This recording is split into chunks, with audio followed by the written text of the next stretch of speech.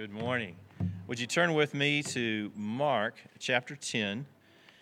And if you're using the Pew Bible, you'll find this on page 1001. It's Mark chapter 10. And we'll begin reading in verse 6, Mark chapter 10.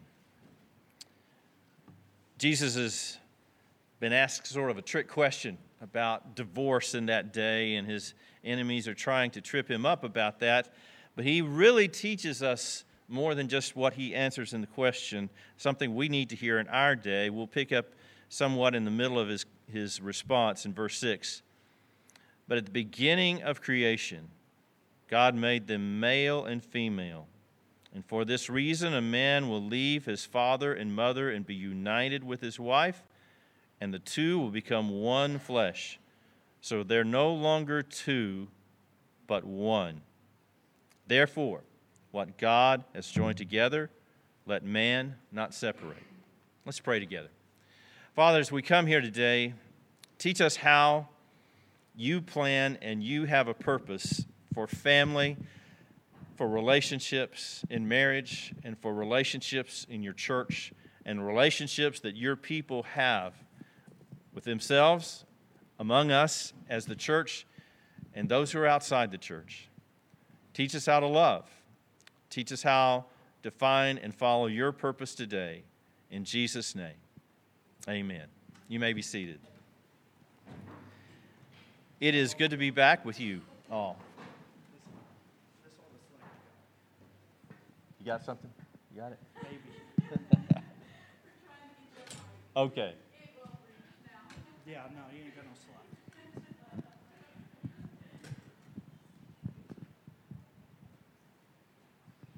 Maybe. We'll try. How's this? Is that any better? Hear me a little bit better. Okay.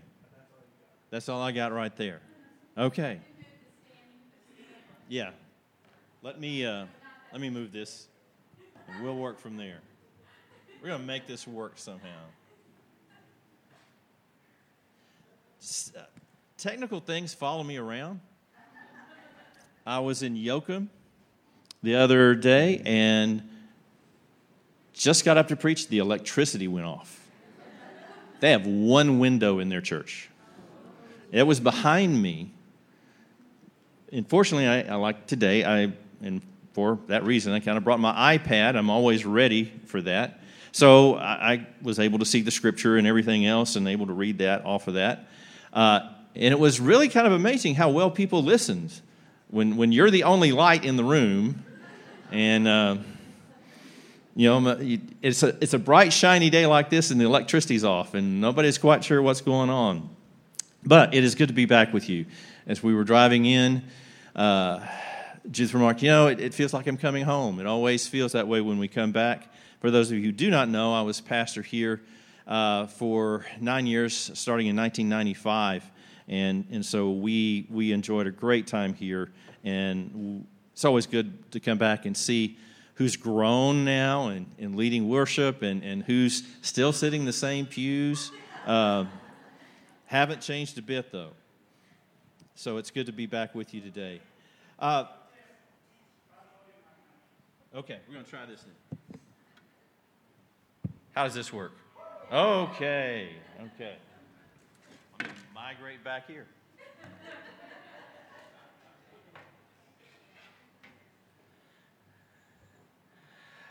So, we got a little bit too much.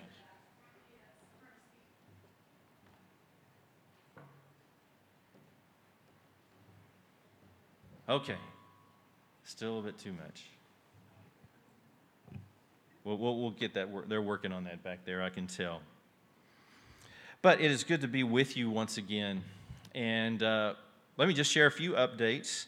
Most of you know that I now work with Stitch Ministries. I'm the church relations pastor care guy, which means I fill in on most Sundays. I'm doing this somewhere pretty much every Sunday around South Texas, and enjoy that very much. And during the week, I get to work with pastors and their families and a ministry to them, sort of a pastor to pastors.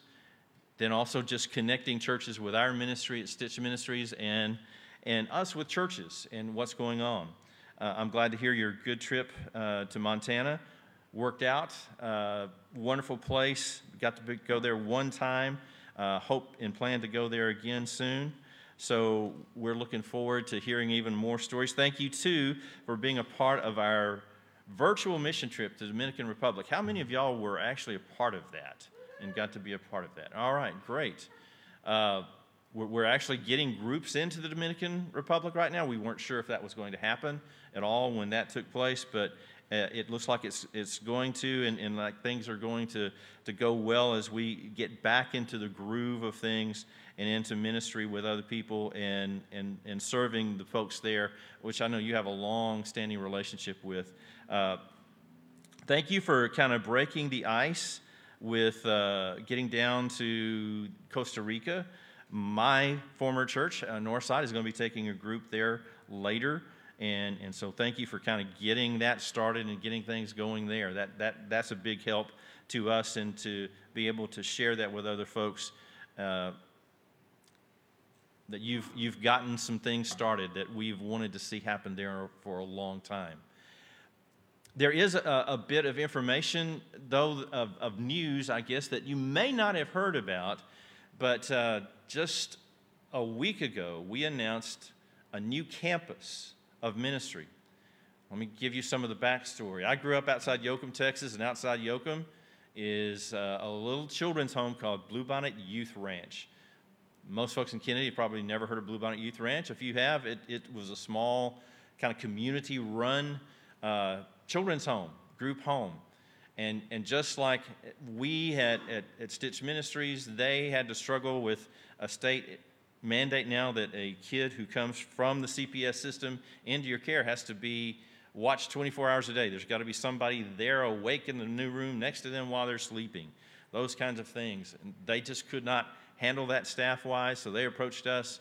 And so now we're about to open next month a new campus of Homes for Families. That is our single moms and their children ministry at Bluebonnet Ranch. So it will be called Homes for Families at Bluebonnet Ranch outside Yoakum. Pray for us as we get into that, and as we begin that. Now, we'll still have a home for families and home for single moms and their kids at Goliad. That's not changed and will not change. This is just another opportunity. We have a waiting list for women who want to get into Homes for Families. So this, we hope, will be that chance to bring in another place where women can find that help. It's becoming harder and harder to minister to kids in the way we've always done that. But we're finding if we take that step back to deal with the women and the moms in those crisis situations, we can reach those kids before they get to a place where they're separated from their family and their moms and come to be with us. So pray as we begin that new ministry and as we go to a new place. And I can say this because I'm from Yoakum, pray that as we work with folks from Yoakum, we get to figure all this out and how God wants to do that there. Let me just take a personal word and just say something that I know some of you will ask, some of you know us, and just to ask your prayers on this Father's Day. I get to brag on my kids for just a little bit, okay?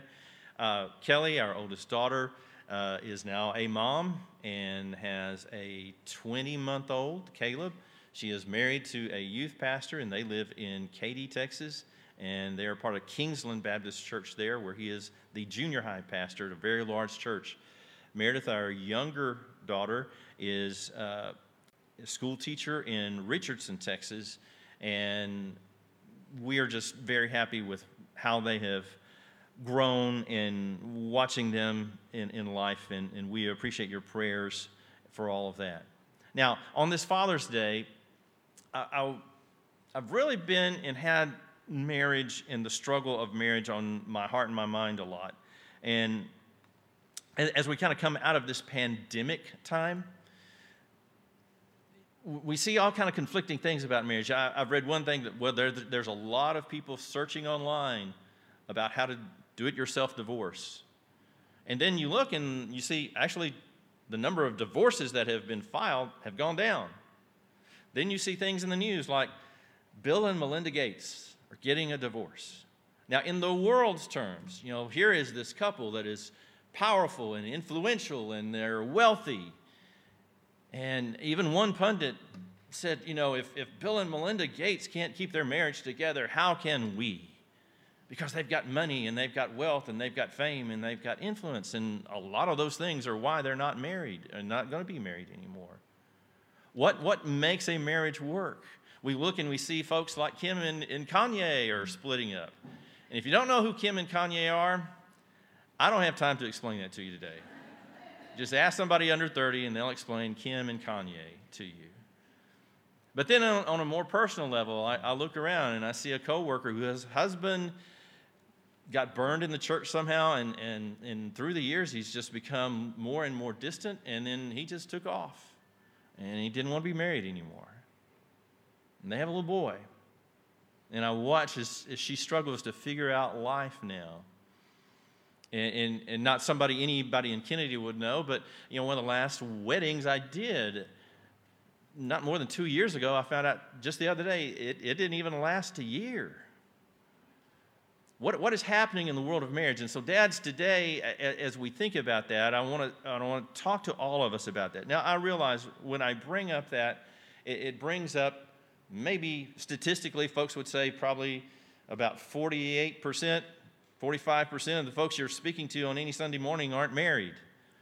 But what we see here is so basic about relationships and how God wants to work in that. I hope you can glean even something from that, and we'll talk about that more in just a little bit. But as we look at this passage, I want us just to figure out, okay, what is God's plan? If He designed this in heaven, what should this look like on earth?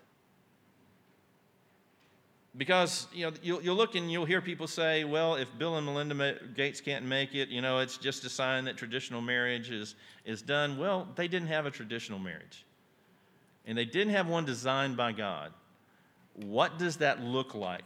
What does that look like for us as dads, as men, as we try to lead in that, as husbands? What does that look like in churches? What does that look like in families? How is this supposed to work? And we go back to some very basic things. Now, again, Jesus is being put on the spot here. Maybe his enemies and the Pharisees and those who are trying to trip him up feel like they can get him caught in something and get caught in a controversy of that day, because there was this group that said, yeah, you can just divorce your wife for any reason. She can't divorce you, but husbands, you can get rid of her if you don't like her anymore, and it's okay.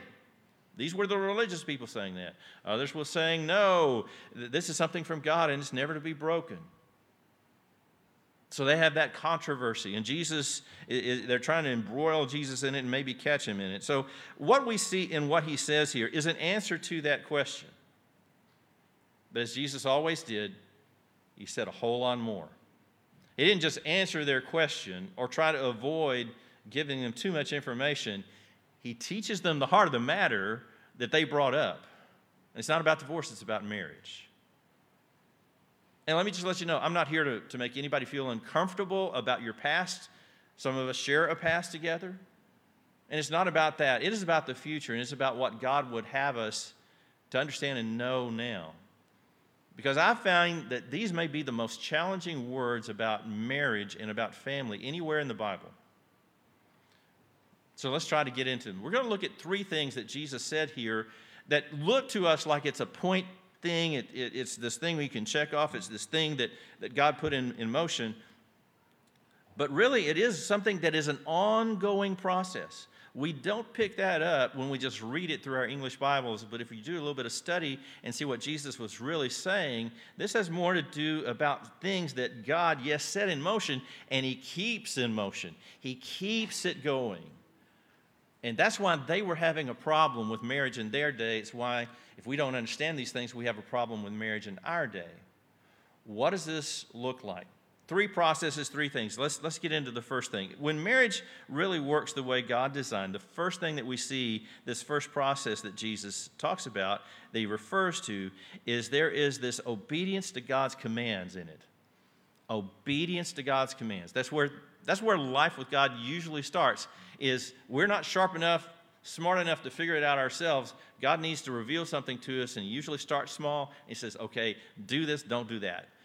This is what I have in store for you. This is the very beginning, an obedience to command, because he is saying here, it is written from the beginning. If you read this same account in another gospel, Jesus said, you don't understand the power of God or the Scriptures. And these were guys who spent their lives, their days in Scriptures, but you're not getting what it's really trying to say to you about practical everyday life. And it's about obedience to God's commands. In the law, Moses wrote. So he referred to the Bible of their day, but then gave them some Bible for our day and for their day and for every day. Obedience to God's commands. He's given us a command. And if we go back, we see it this way. God designed one man, one woman together for life. Sex is to be exclusive in that relationship. One man, one woman together for life. And that is where the sexual union is supposed to take place, and no other place. Now, the world today would look at that and say, that's crazy. There's no way. We can't live up to that. Nobody lives up to that anymore. But we have to remind ourselves, this is what God is saying, I'm going to help you to do. You follow me, and I am a part of this. This is why I'm giving you this instruction. This is the way I'm going to take you. This is the way I'm going to lead you. This is the place where we're going with this, to understand that. And he added to this. In the beginning, God made them male and female. Now, he didn't have to say that for them, but doesn't it speak to our day? In all the confusion and all the things that are going on, God made male and female. And yes, there are people who struggle with that, and I don't know quite where I fit in this day and this time. And that's our confusion. That's not God's confusion. And somehow we have to get back to what he is saying here in very simple terms about this is how I've created you, and this is how I've designed you, and this is the process I want you to know. Follow what I tell you. Follow what I'm showing you. It's an obedience to command. So how does that work?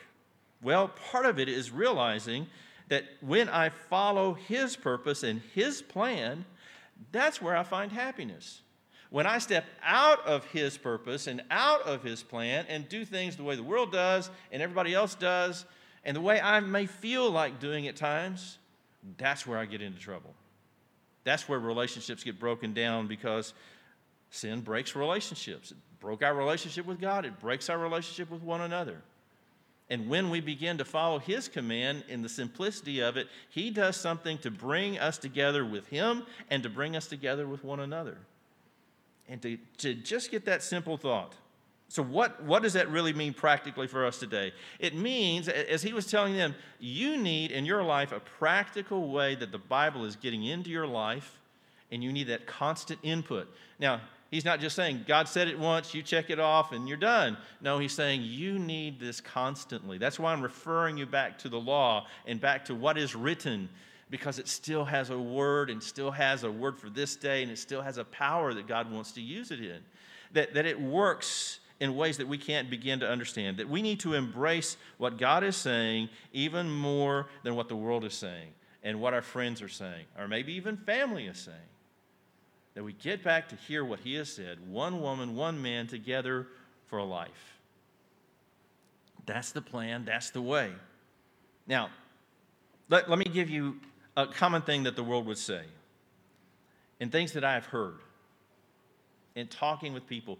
There's really the thought that if I just follow the love that is in my heart toward other people, I will always make the right decision. And that is wrong. That doesn't work out that way, because we're sinful people. And our hearts sometimes lead us astray. And sometimes we feel this way at this moment, in this situation, and we feel this way in another place, in another time. And yeah, when we just follow our heart, a lot of people get hurt. And we end up missing this plan. So how do we do this? We find a way to get God's word into our lives and into our marriage. Men, let me just give you that challenge. This is your God-designed place in your home and in your family, is to somehow bring into your family this input of God's word, this truth of his word. And yes, being in church here is a great way to do that. But let me give you a statistic that many of you already have heard. If you look at people who go to church compared to people who don't go to church, the divorce rate is really not that different. It doesn't make a whole lot of difference. The statistics that I'm about to tell you about in the study says that 1 out of every 2.5 marriages will end in divorce, whether you go to church or not. But now hear this. If a couple will go to church, read the Bible in some way, some form, in their home, in their family, and pray together. Go to church, read the Bible, pray together. Only 1 in 1,105 of those couples ever get a divorce. See, it is very, very simple, and God tried to make it very plain. If you follow this plan, it works because I work in it. And there are things I want to tell you. There are things I want to tell you about life. There are things I want to show you about that. And so all through life, and every day, there is this need, there is this struggle. And dads and men, it is our job to begin that process and keep that process going. How do I get the Bible into my family and into my life and into our marriage and into our work and into our relationships? Figure out a way. Find a way. Wherever you are, and not all of us are at the same place in understanding the Bible, start there. It may be very, very simple. Have you ever read the book of John all the way through? Just read about Jesus. Start with Jesus. Don't necessarily start in Genesis. That's not a bad thing, but there's a lot of ground to cover. The ultimate thing and ultimate truths and everything that the Old Testament points to and the New Testament points back to is about Jesus. I need to understand who Jesus is, and I need to hear his words to us. And so that's why we're looking at Jesus today. This is what he said about marriage and about life and about relationships. I need to hear what he says to me, and I need to make that a part of my life.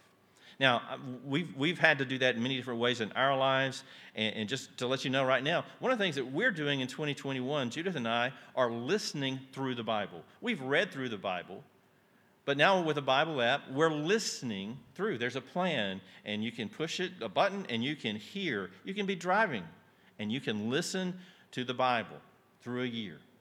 And there's a plan for it. There's a way for it. We can tell you more about that. But find where you're at, figure out where you're at, and get started. You're not going to do it perfectly. You're not always going to do it consistently, but always come back to it, understanding God wants to work in that. Obedience to his command, what he's just said and told us to do.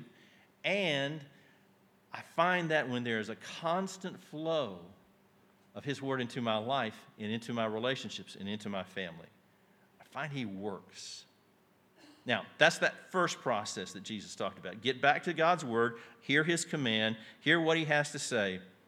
But then there's the second thing, the second process that he mentions here, because marriage is just not a static thing. You get married and that's it, and you just kind of live off of that commitment. No, there's something that has to happen all the time. There has to be something happening all the time. You don't just become a Christian one day and I check that box off and I join a church and get baptized and then just things happen. No, there's a transformation. There is a growth that God always wants us to be a part of, and it's always happening. So here's the second process. It is a transformation into this oneness that he's talking about here. A transformation into a oneness with God and with others. And he uses a word that is kind of hard for us to translate. Be united. A man will be united with his wife. It maybe has a better picture for us, as they would think in their day, of two pieces of fabric or something that is woven in two separate things, but a skilled weaver weaves them together, and they become one garment. Those of you who are quilters, okay, you're getting this right now. You understand, okay, that's how that works. Back when I was in high school and we were experimenting with welding, I was told if you learn how to do a weld of two pieces of metal together in ag class, that if you do it right, that weld is actually going to be stronger than the metal. And that's what really a picture is in our day and time. These two things become welded together so that they're inseparable. That's what the plan is. And that's the transformation process. Now, that just doesn't happen and it stays that way. In a spiritual way, in a relational way, it happens, and God keeps it happening, and we keep on growing it. This transformation that two will become one flesh. Two, in God's eyes, will become one flesh. And he even says, what God is joined together. And you could also translate that, what he is now and continually joining together. Don't let anybody separate. That they become one. That there's this unity, this oneness that God wants us to know and to understand. That when we become right in our relationship with God through Jesus Christ, there's a unity that cannot be broken. There's a fellowship. There is a bond. He wants that to spread into our relationships here on earth. And to begin in our family and to begin in marriage and to bring two people together so that they become one in his sight. They become a unit. Now, I don't remember everything that my father-in-law, who was the pastor who married us, said. But there is one line that after we got married, we both looked at each other and said, "Did you hear him say that?" And Judith said, "I heard him say that." And that's one of those single things that I remember him saying. Was at our wedding ceremony, my father-in-law looked at it and says, from now on, God will not deal with you just individually. He deals with you together. You are not two, you are one. And that's his plan, that there be such a unity in your coming together, that there is a singleness of oneness in your life, that God deals with you together. And that takes a transformation process. Now, we can kind of see that even better when we see how it doesn't work. If you were to read the headlines a few weeks ago, and maybe even any day now, you could read and see there is turmoil, there is conflict, there is fighting, there is bombing, there is killing in the Middle East. There is killing and strife and hatred in the land of Israel, in the Holy Land. And you know why that got started? It got started in a marriage. Because one man, Abraham, got a promise from God that I'm going to make a nation out of you. And instead of waiting on that process, because it wasn't happening, it didn't look like we're going to have this kid that's going to start this nation that's been promised. So Abraham does what people of his day did. He took another wife, and they had a child. And God said, that was not my plan. But you know what? I'm going to work with you, Abraham, and I'm going to try to redeem even that, and I'm still going to keep the promise. And one day, yes, there was that child of promise that was born. But you know what? There's this other family. And you know who's fighting? Two families. From one man who will claim the same forefather, who will claim that God blessed each one of them in a unique way. God meant that to be one. When Abraham stepped out of that one man, one woman together for life, it had a powerful consequence that we are still experiencing today. And you know what? Your marriage impacts people around you. Your marriage is a powerful thing. It's a powerful thing for good. It's a powerful thing when you stop and look at the influence that comes from different homes and different couples and the way God works and the way he wants to work.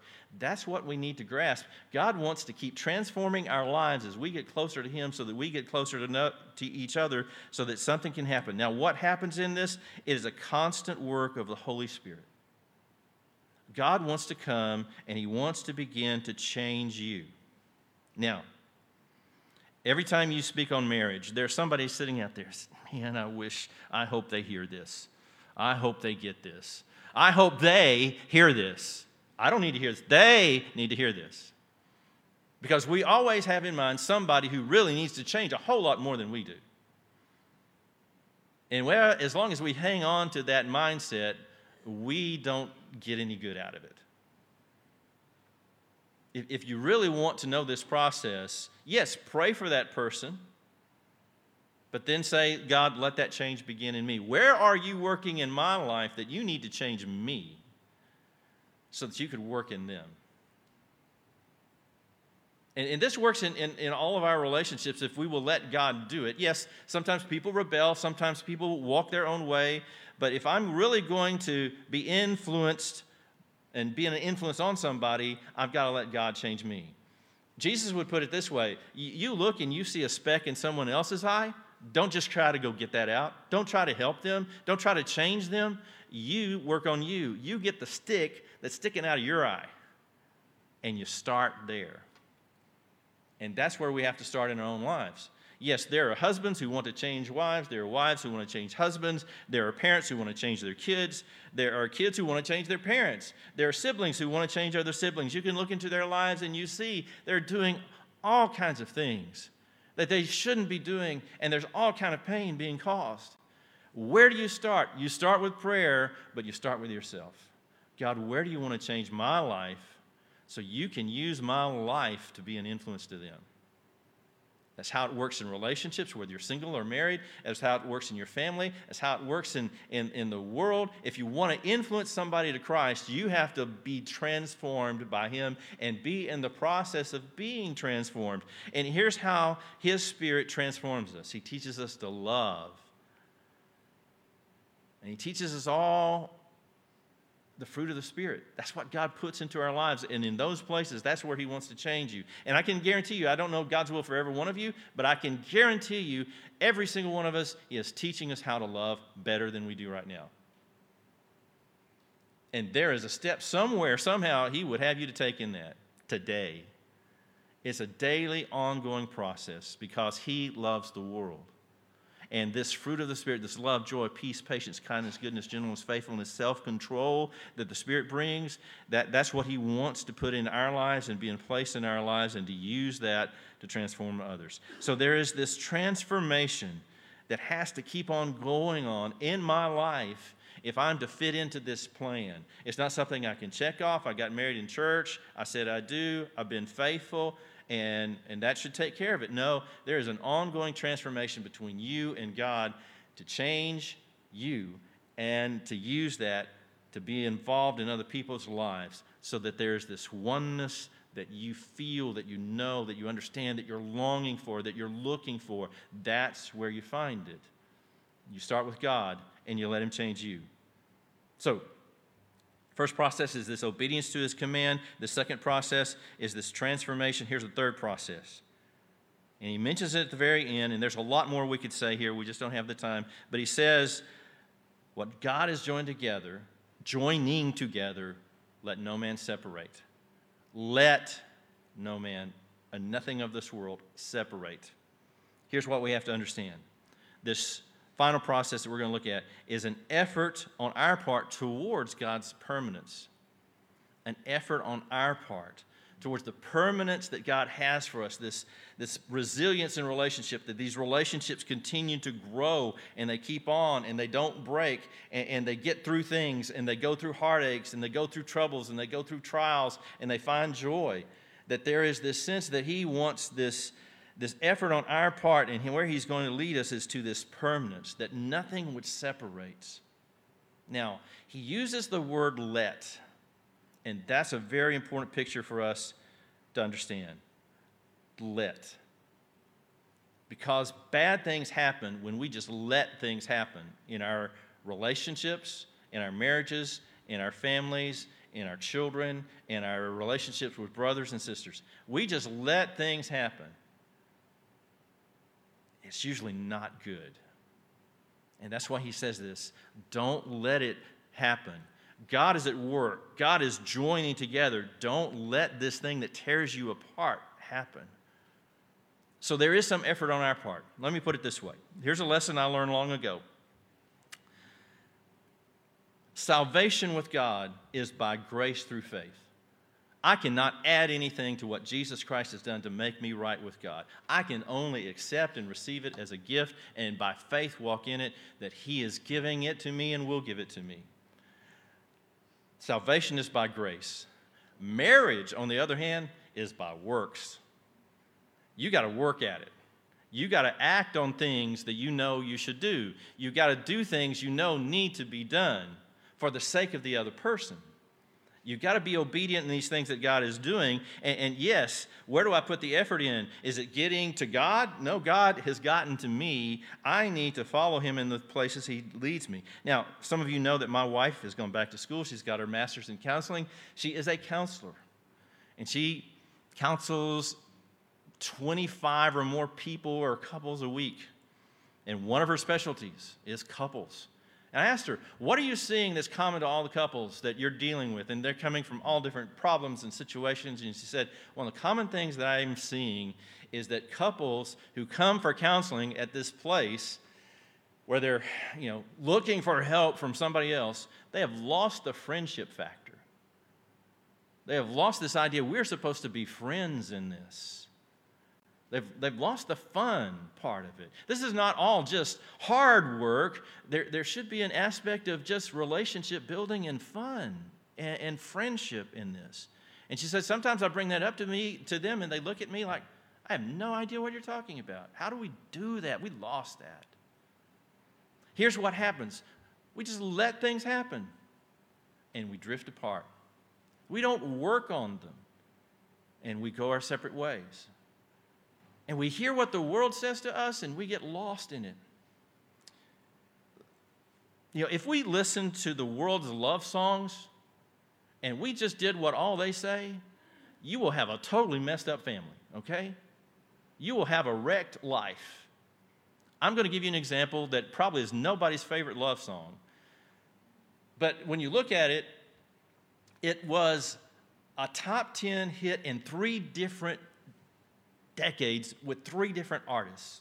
And I'm dating it a little bit, and I'm dating myself a little bit. The last one was Willie Nelson, and it was a country song. And it is called You Were Always on My Mind. That's a wonderful thought. You were always on my mind. But hear the words of it.